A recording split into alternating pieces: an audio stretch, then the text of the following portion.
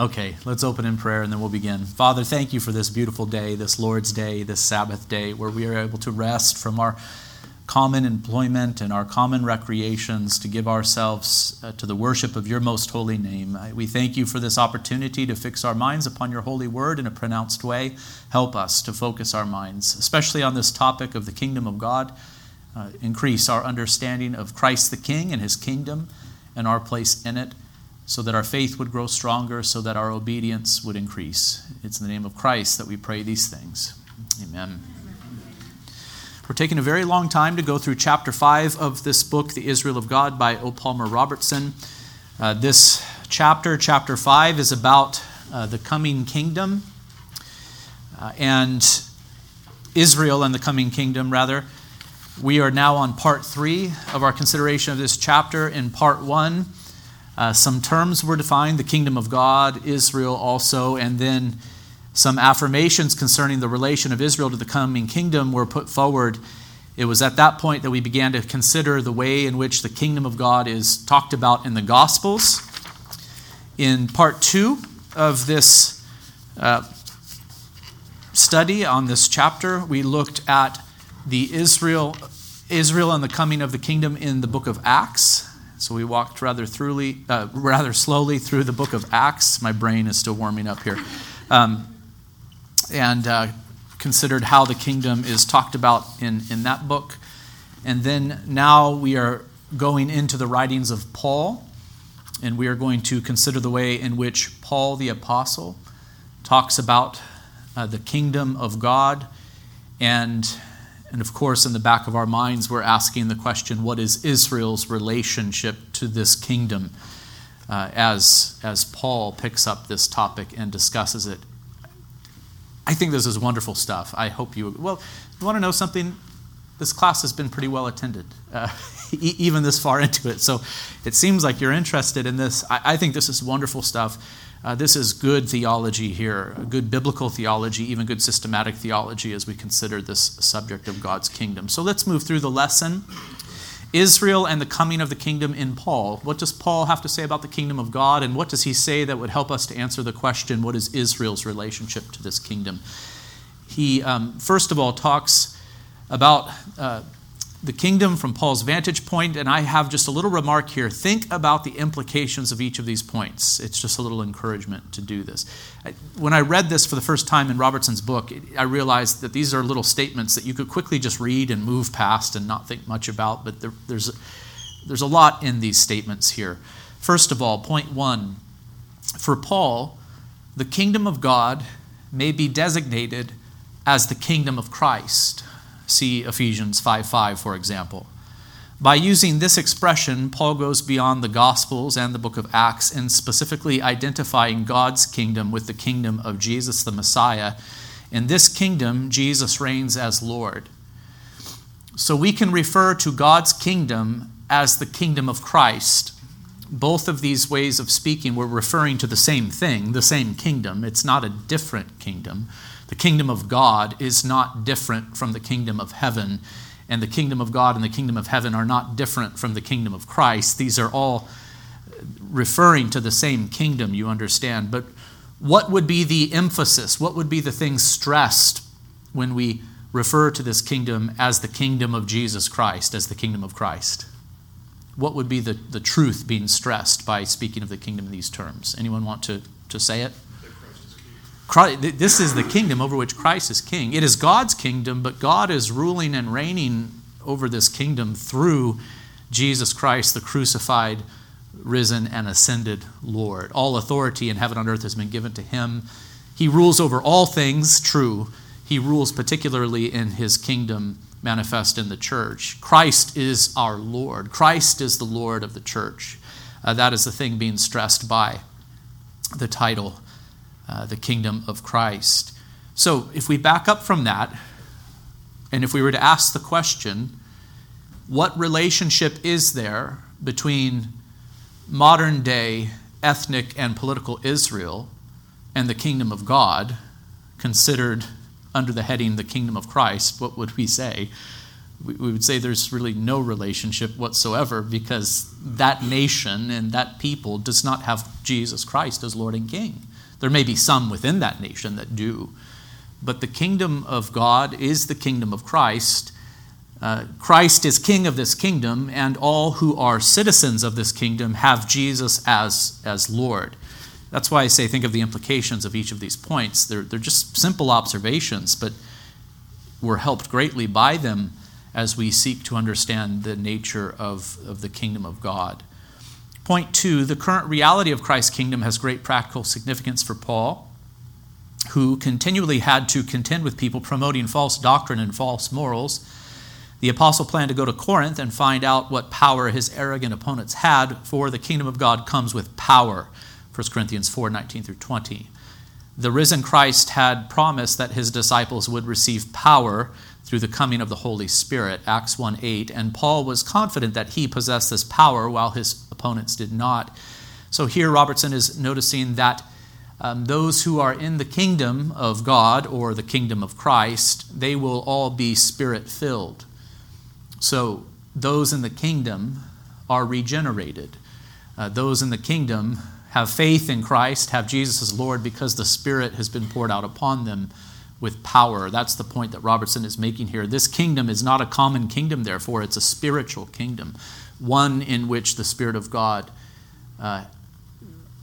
moves and draws sinners to repentance and sanctifies them thoroughly. So we cannot identify the kingdom of God in any way with the common kingdoms of this world. The kingdom of God is the kingdom of Christ, and this kingdom is a spiritual kingdom. Did you just hear the Trinity there? The kingdom of God is the kingdom of Christ, and it is the kingdom that has been brought into existence by the working of the Holy Spirit. Okay, so a very simple observation, but again, great significance to it. Point 3, believers in Christ have been rescued from the power of darkness and brought into the kingdom of God's beloved Son. See Colossians 1:13. This kingdom does not have to do with meat and drink. Instead, it focuses on righteousness, peace, and joy in the Holy Spirit. So here we see this dimension in Paul's writings. See, for example, Romans 14:17, that those who belong to the kingdom of God have been rescued out of another kingdom, a kingdom of darkness. And it does not have to do with meat and drink. That kind of stands for earthly things in general. You know, this kingdom is not of this world. It's not concerned with meat and drink, the things of this earth. It's a different kind of kingdom. It's a heavenly kingdom. It focuses on righteousness, peace, and joy in the Holy Spirit. So these are just 3 basic observations that, I think are very important. Though simple, they're very important. Paul also speaks of the future dimension of the kingdom, and this has practical implications for Paul and in his writings and for us. So there is a future dimension to the kingdom from Paul's vantage point. He could admonish believers to walk worthy of the God who was calling them into his kingdom and glory. See 1 Thessalonians 2:12. So we are citizens in Christ's kingdom now, but there is a sense in which we are being called into the kingdom of glory. When we talk about the kingdom of glory, so here we're talking about the same kingdom again. It's not a different kingdom, but when we refer to the kingdom of glory, what are we stressing? The consummation. The kingdom of Christ is the kingdom of glory, but when we talk about glory, we're talking about the consummate state. Again, it's this acknowledgement that the kingdom is here now, but it's not here now in its fullness. We're awaiting the consummation.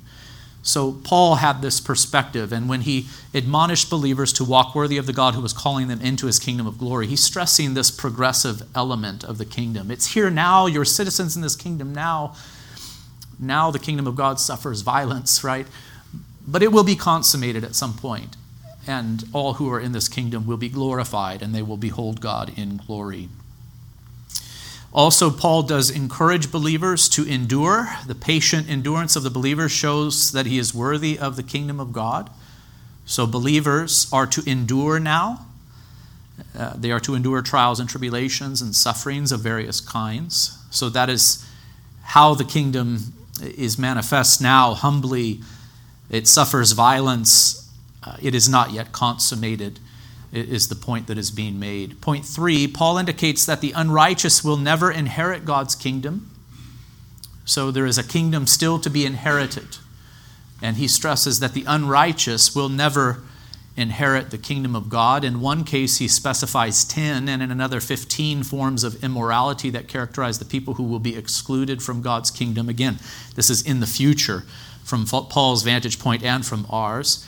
The implication is clear. Only those whose lives have been changed by the power of the indwelling Spirit of God can expect to enter the blessedness of God's consummate kingdom. And I have those passages that Robertson is referring to spelled out for us here. 1 Corinthians 6, 9 through 10. Or do you not know that the unrighteous will not inherit the kingdom of God? This is referring to the kingdom of God consummate. Do not be deceived, neither the sexually immoral, nor idolaters, nor adulterers, nor men who practice homosexuality, nor thieves, nor the greedy, nor drunkards, nor revelers, nor swindlers will inherit the kingdom of God. So there's a strong warning here. Galatians 5, 19 through 21 is similar. Now the works of the flesh are evident: sexual immorality, impurity, sensuality, idolatry, sorcery, enmity, strife, jealousy, fits of angers, rivalries, dissensions, divisions, envy, drunkenness, orgies, and things like these. I warn you, those who do such things will not inherit the kingdom of God.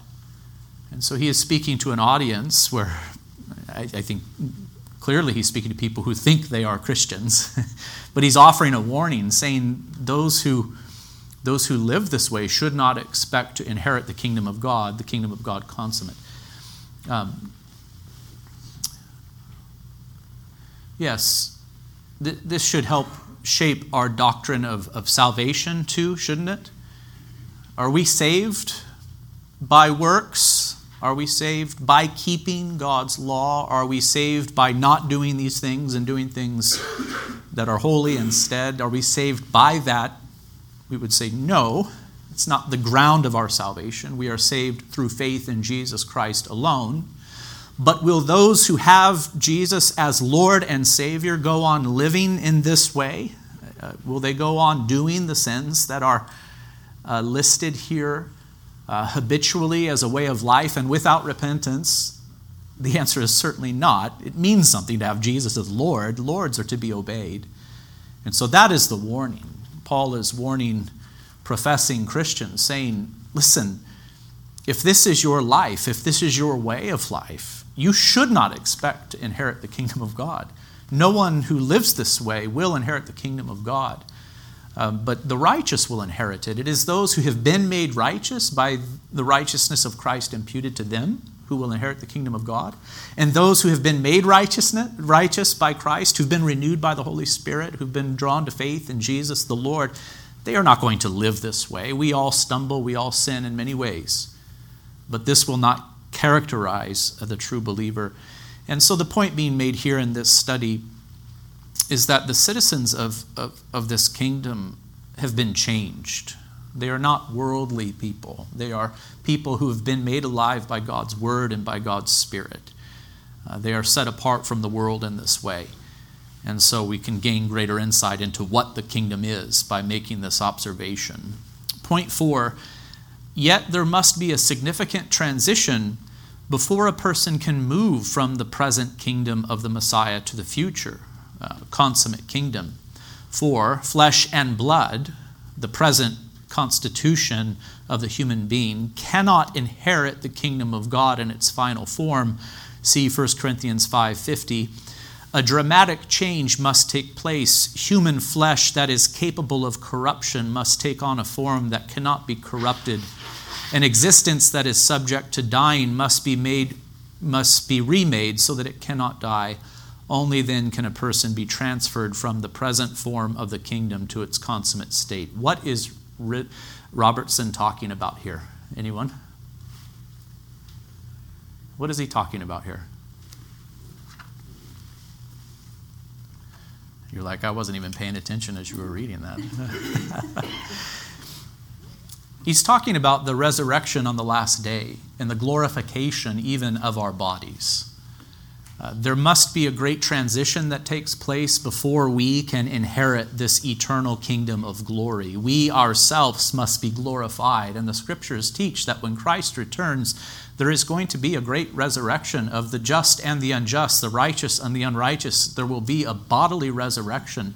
There will be a judgment for those not in Christ. For those in Christ, there will be a passing through judgment and into the kingdom of glory, but we will not have the same kind of body that we have now. It will be a physical body, but it will be glorified so that it is no longer given over to corruption or decay. It will be a body that is fully glorified by the Holy Spirit, and it will be a spiritual body. That's actually the term that Paul uses. It's kind of a weird term. We will have spiritual bodies in the new heavens and new earth.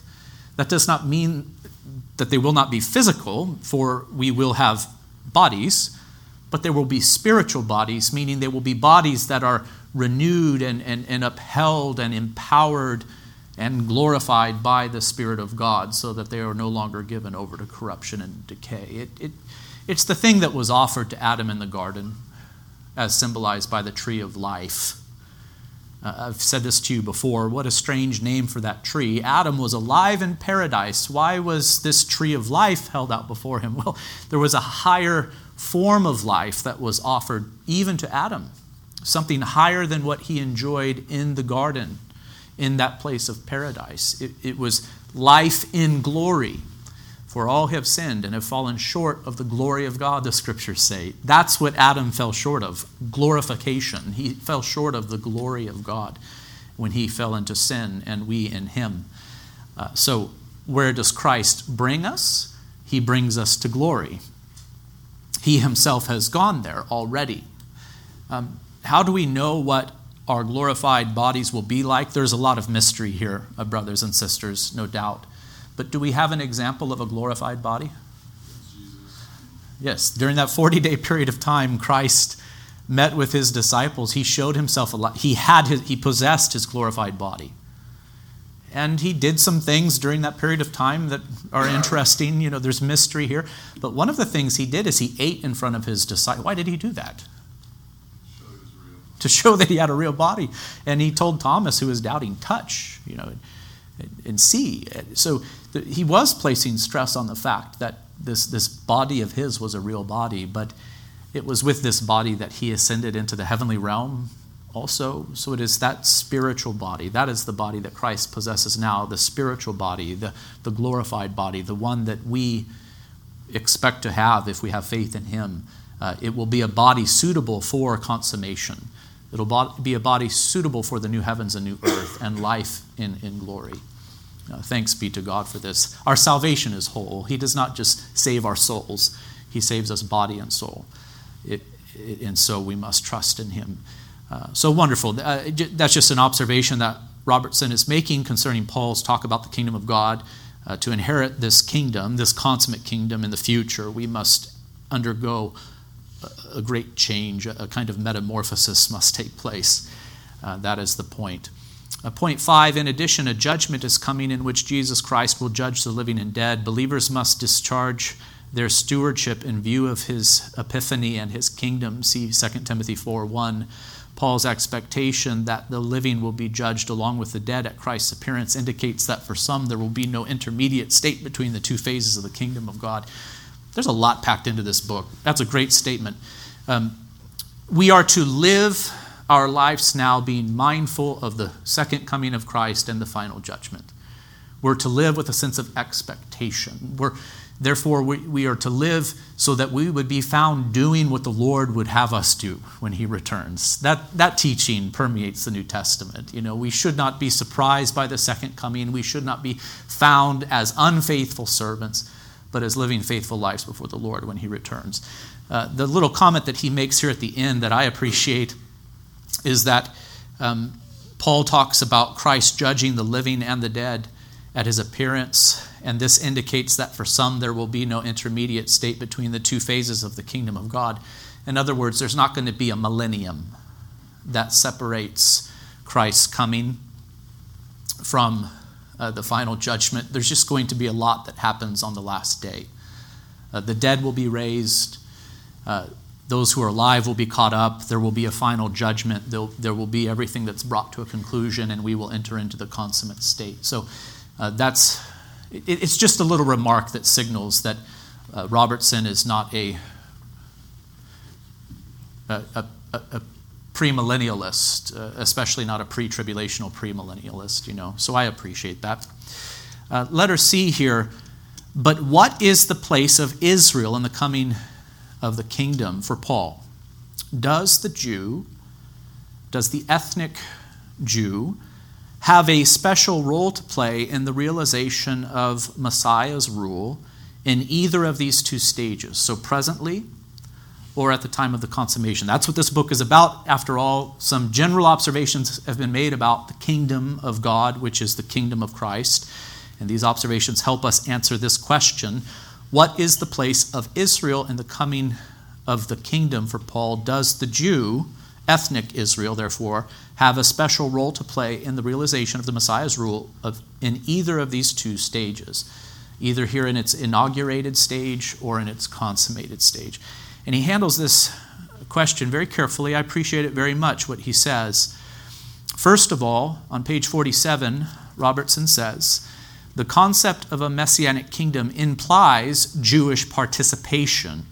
For the idea of the Messiah arose in Israel. Jesus was born and died as the King of the Jews. The 12 apostles were Jews, and the first Christians were Jews. Paul recognized the advantages of the Jews in the purpose of God. This is a great place to start. Will the ethnic Jews participate in Christ's kingdom? Well, yes, to some degree. Jesus was the Messiah that arose from amongst the Jews.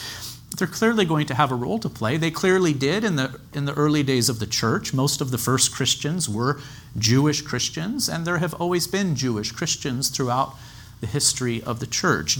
Ethnic Jews have had faith in Jesus the Messiah. Thanks be to God.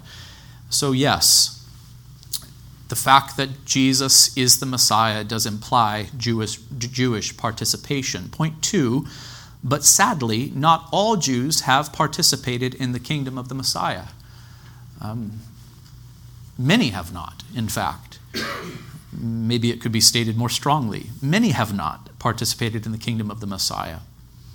In one of his earliest writings, Paul describes how many Jews were rigidly opposed to the gospel of Christ. See 1 Thessalonians 2:14 through 16. For the sake of time and space, I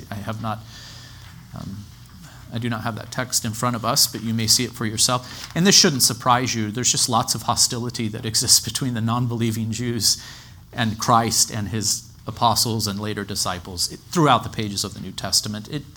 It's even pictured in the book of Revelation, too. It's all over the place. Romans 10:1, point B. Yet Paul can by no means be described as an enemy of the Jews. He could wish himself cursed from Christ for the sake of his brethren, his kinsmen according to the flesh. This is a reference to what he says in Romans 9:3. His heart's desire and prayer for them is that they might be saved, Romans 10:1. So Paul is no enemy of the Jews, even though he acknowledges that many Jews have rejected Jesus as the Messiah and have even opposed Christians fervently. He's no enemy of the Jews. He himself was a Jew. And he reveals his heart in his writings. If it were possible for him to be cut off and all of the Jews saved, he would do it. I mean, he just so longs for his kinsmen according to the flesh to be saved. And so that is his desire. That is his prayer. And then Robertson notes that God has not cast off his people, for there is and always will be a remnant from the Jewish people according to the election of grace. There will always be a remnant. And this is a reference to Romans 11:2 through 5. We will not go there today and look at these passages because the next chapter in Robertson's book is just a long exposition of Romans chapter 11, which is needed. It's a very important text, for it's in that text that we hear Paul say, and so all Israel shall be saved. That is Romans 11:26. And so all Israel shall be saved. Why do you think Robertson is going to focus on Romans chapter 11? An entire chapter is devoted to it in his book. It's because of this little phrase right here. How do you think some have interpreted this line from Paul all Israel shall be saved. How do you think some have interpreted this, Jed? There'll be a massive salvation of ethnic Jews at some point Right. in history prior to the consummation. Yeah. Some take this to mean that there will be a point in the future where literally, I guess, all Jews alive will come to faith in Jesus the Messiah. And of course, for the premillennialists, they associate that very much so with the end times and with the millennium, maybe a return to a stress upon ethnic Israel. So we're going to take up that question in a future lesson. Is that what Paul means here, or does he mean something else? But I think the point that Robertson is here making is that whatever that phrase means, there is room in God's plan of salvation for ethnic Jews, of course, under the New Covenant era. There always has been. From the beginning, there were ethnic Jews who had Jesus as Lord and Savior, and there have been ethnic Jews who have had him as Lord and Savior throughout the church age, and that will continue. But how are we to interpret that? Well, Paul tells us that there's always going to be a remnant. There's always going to be a remnant of Jews, of Israelites who have true faith in the Messiah, and this is due to God's election, and it is by his grace. And in fact, this same phenomenon has been present throughout the history of redemption, going all the way back to the days of Abraham. There were descendants of Abraham who had faith in the promises of God concerning the Messiah, and there were descendants of Abraham who did not.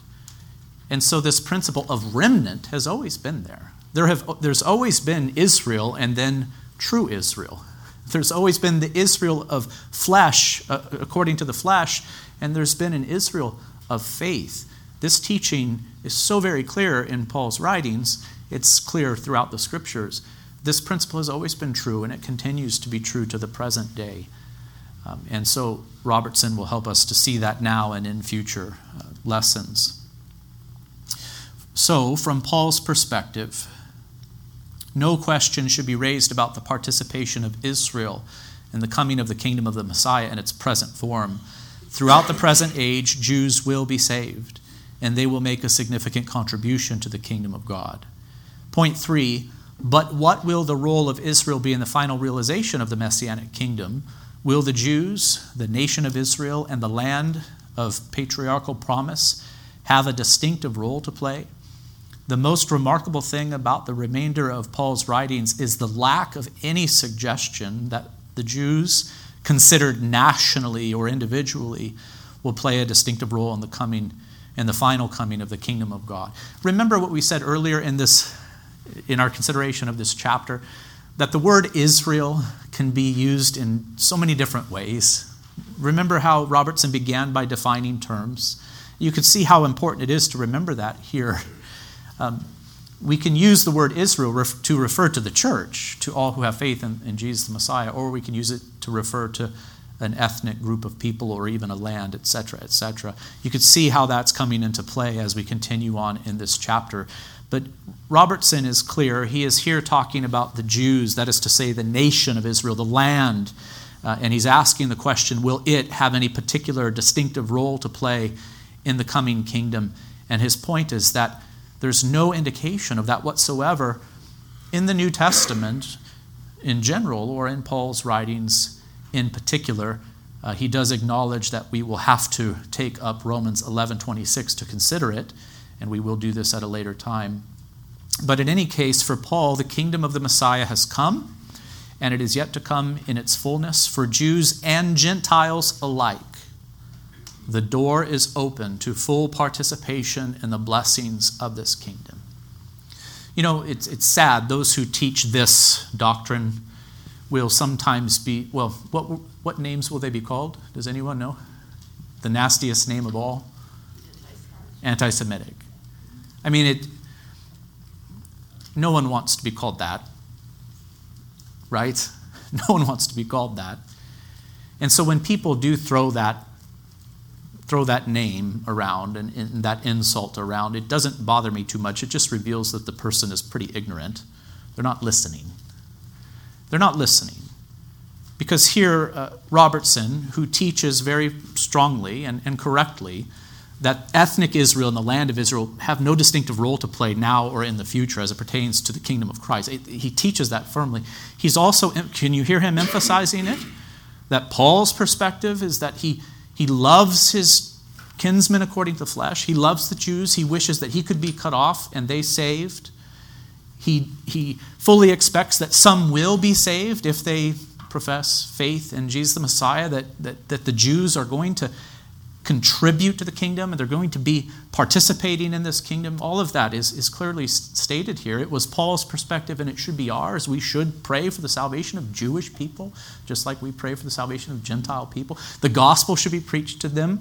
If any were to come to faith in Christ, we should warmly welcome them into the Christian congregation, etc., etc. There's no anti-Semitism here whatsoever. It's just a desire to teach what the Bible teaches regarding the nature of the kingdom of God and the kingdom of Christ. Okay, so I think all of this is very important to say. I added to this lesson a little bit. I think points 4 and 5 are just from me.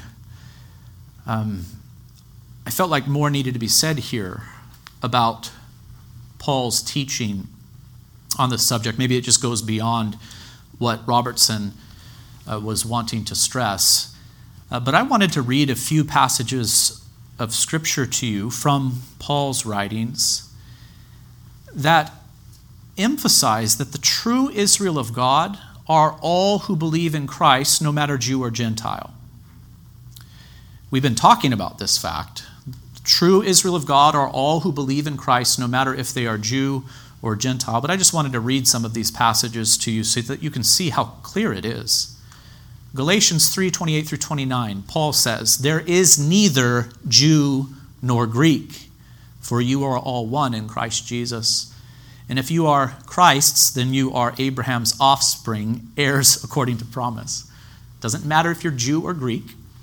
If you have faith in Christ, then you are Abraham's offspring in the truest sense, because you do not merely share the DNA of Abraham, you share his faith, and that is what matters for all eternity. That's my explanation of what Paul is saying here.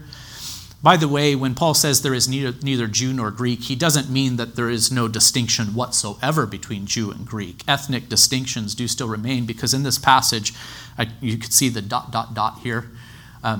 For the sake of saving space in my outline, I cut out this portion of the text. But he also talks about how there's no male nor female.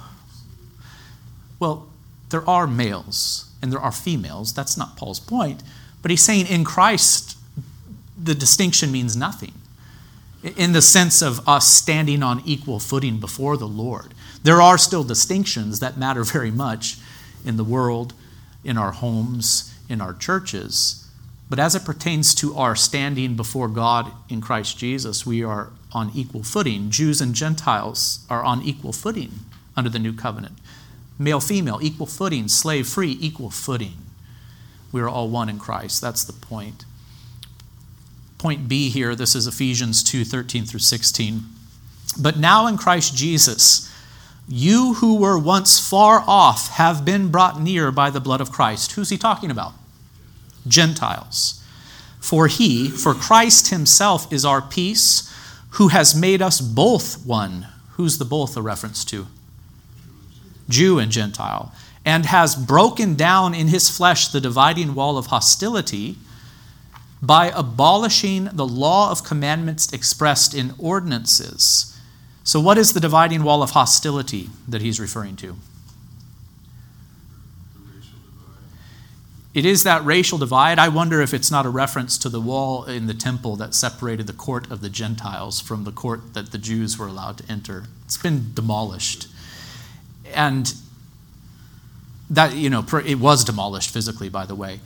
But theologically, it has been demolished when God abolished the law of commandments expressed in ordinances. What's this a reference to? Ceremonial laws. Yeah, civil law, ceremonial laws. The positive laws of the Old Covenant have been taken away. So you used to be divided by dietary restrictions and all sorts of ceremonies, etc., etc. You used to be divided by that wall that stood in the temple that separated Jew from Gentile. All that's gone. It's gone. And why did he do it? That he might create in himself one new man in the place of the two, so making peace, and might reconcile us both, Jew and Gentile, to God in one body through the cross, thereby killing the hostility. That's a powerful passage. He's saying these distinctions are gone. They're gone. So to those who believe that there is a distinction between Jew and Gentile still, a different plan for the Jew than for the Gentile, a different way of salvation, whatever the case may be, however your theological system expresses it, you're running against the grain of the teaching of Holy Scripture. You're running against the grain of the progress that has been made in the history of redemption. We have gone from two to one, and it will remain one until Christ returns to make all things new, is the idea. Romans 9, 6 through 8. But it is not as though the word of God has failed, for not all who are descended from Israel belong to Israel. Look, that's a great text to point to, isn't it? That the word Israel can be used in different ways. You see it used in different ways, and only two words separate the use of the word Israel. Not all who are descended from Israel, how is the word being used there? Ethnic. Belong to Israel. How's the word being used there? Spiritual. It's a reference to the elect. And not all are children of Abraham because they are his offspring, but, and then he quotes the Old Testament, through Isaac shall your offspring be named. This means that it is not the children of the flesh who are the children of God, but the children of promise are counted as offspring. And if you were to consider the rest of the book of the chapter of Romans 9, you would see that Paul does teach us about the doctrine of election here very clearly. So it's always been this way, is Paul's point. Not all who descend from Israel belong to Israel. There is an Israel and then there is a true Israel of God. And what distinguishes the two? Faith in the promised Messiah. D is Romans 9, 22 through 26. So we drop down here in Romans 9. What if God, desiring to show his wrath and make known his power, has endured with much patience vessels of wrath prepared for destruction, in order to make known the riches of his glory, for vessels of mercy which he has prepared beforehand for glory, even us whom he has called, not from the Jews only, but also from the Gentiles. As indeed he says in Hosea, the Old Testament prophet, those who were not my people I will call my people, and her who was not beloved I will call beloved. And in the very place where it was said to them, you are not my people, there they will be called sons of the living God. What's the Hosea quote all about? This is Old Testament. This is written in that period of time where the kingdom of God was prefigured in a very pronounced way amongst ethnic Israel, in the land of Israel. Everything was Israel-centric in those days. The nations were left in darkness, but then you have this prophet Hosea who's saying these words. What is he saying about the future? In the future, what's going to happen?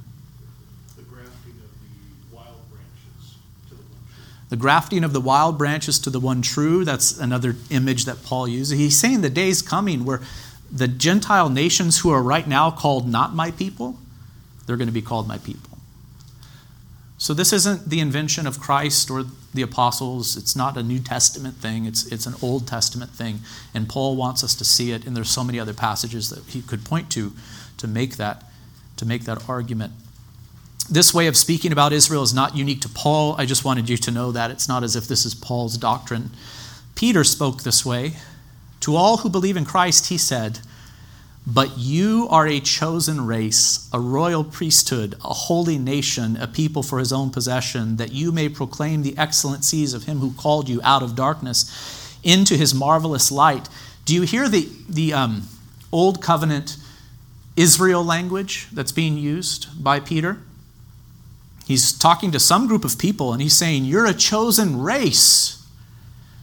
You're a royal priesthood, a holy nation, a people for his own possession. You could almost think that Peter must be speaking to Old Covenant Israel, to that ethnic people, right? Given the terminology that he's using.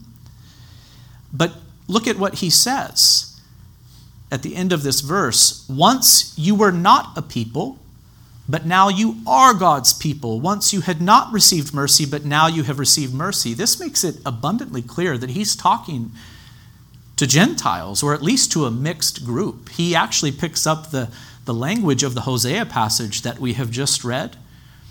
He must be speaking to Gentiles. He's taking this kind of Jewish language, this old covenant Israel language, and he's placing it upon a group of people who used to be called not my people by God. And now they are his people. So it's not just Paul. It's everywhere in the New Testament. It's on the lips of Peter. Peter and Paul spoke this way because the prophets of old spoke this way. Jeremiah 31 through 34 is a real favorite passage of Baptists. It gets quoted a lot by Baptists because I think here it stresses the uniqueness of the new covenant, and we don't need to get into that. There's reasons for it. But I want you to listen to Jeremiah 31 through 34, not with the question of the nature of the new covenant and who should be baptized in mind, but with the question of who is Israel in mind, and whether or not it's appropriate to refer to the church, the new covenant people of God, as Israel. Jeremiah 31 through 34 teaches that it is. Listen, behold, the days are coming, declares the Lord, when I will make a new covenant with who? The house of Israel and the house of Judah. The days are coming, says the Lord, when I will make a new covenant with the house of Israel and the house of Judah. I guess I could just pause there and ask our dispensationalist friends, was the new covenant made with ethnic Israel alone? Is that what you wish to say? That the new covenant was made with the Jewish people only? I don't think any of them would even say that. They would say, well, no. The new covenant is made with those who have faith in Christ. Exactly. And the prophet Jeremiah calls that group of people Israel and refers to that group of people as the house of Judah. Clearly, the prophet Jeremiah is referring to an Israel of God in the future that is purified. An Israel of God in the future consisting of true Israel, to use the language of, or to use the kind of the thought pattern of Paul. There's Israel and then there's Israel. It must be this truer Israel, this true Israel that Jeremiah has in mind. And that becomes clear in the rest of the passage. He goes on to say this new covenant is not like the covenant that I made with their fathers on the day when I took them by the hand to bring them out of the land of Egypt, my covenant that they broke, though I was their husband, declares the Lord. In other words, this isn't going to be a covenant of works, it's going to be a covenant of grace. For this is the covenant that I will make with the house of Israel. There it is again, after those days, declares the Lord.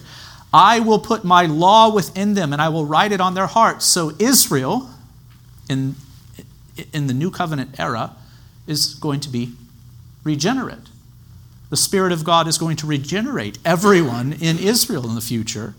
And I will be their God, and they shall be my people. Everyone will have God as their God. They will be God's people. And no longer shall each one teach his neighbor and teach his brother, saying, know the Lord, for they shall all know me, from the least of them to the greatest, declares the Lord. For I will forgive their iniquity, and I will remember their sin no more.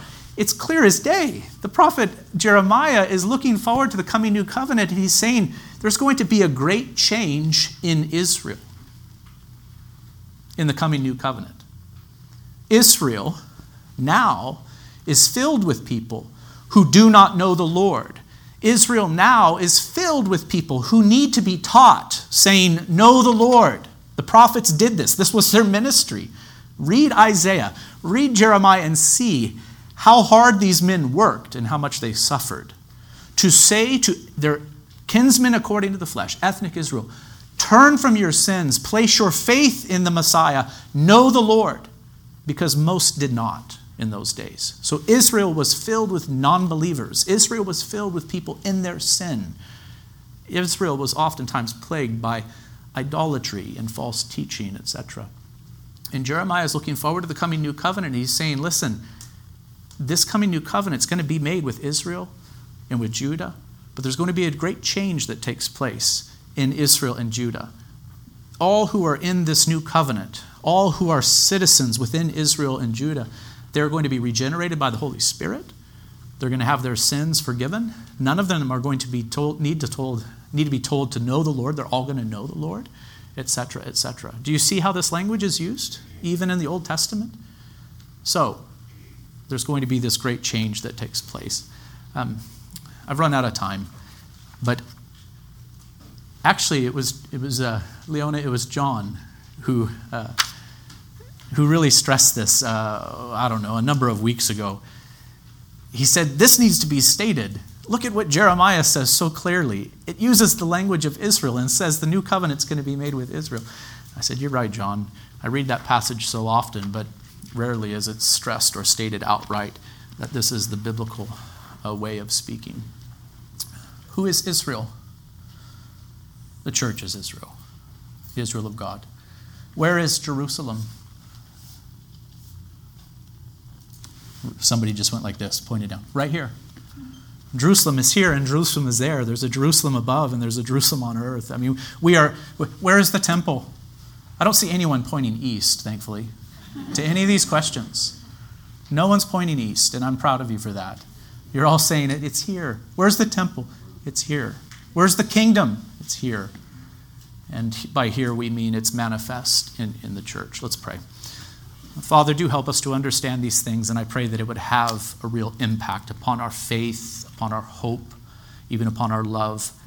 I pray that it would result also in more holiness, O Lord, more obedience to you, that we would see ourselves in the terms used by Peter, that we would see ourselves as a chosen race, a royal priesthood, a holy nation, a people for your possession, O God.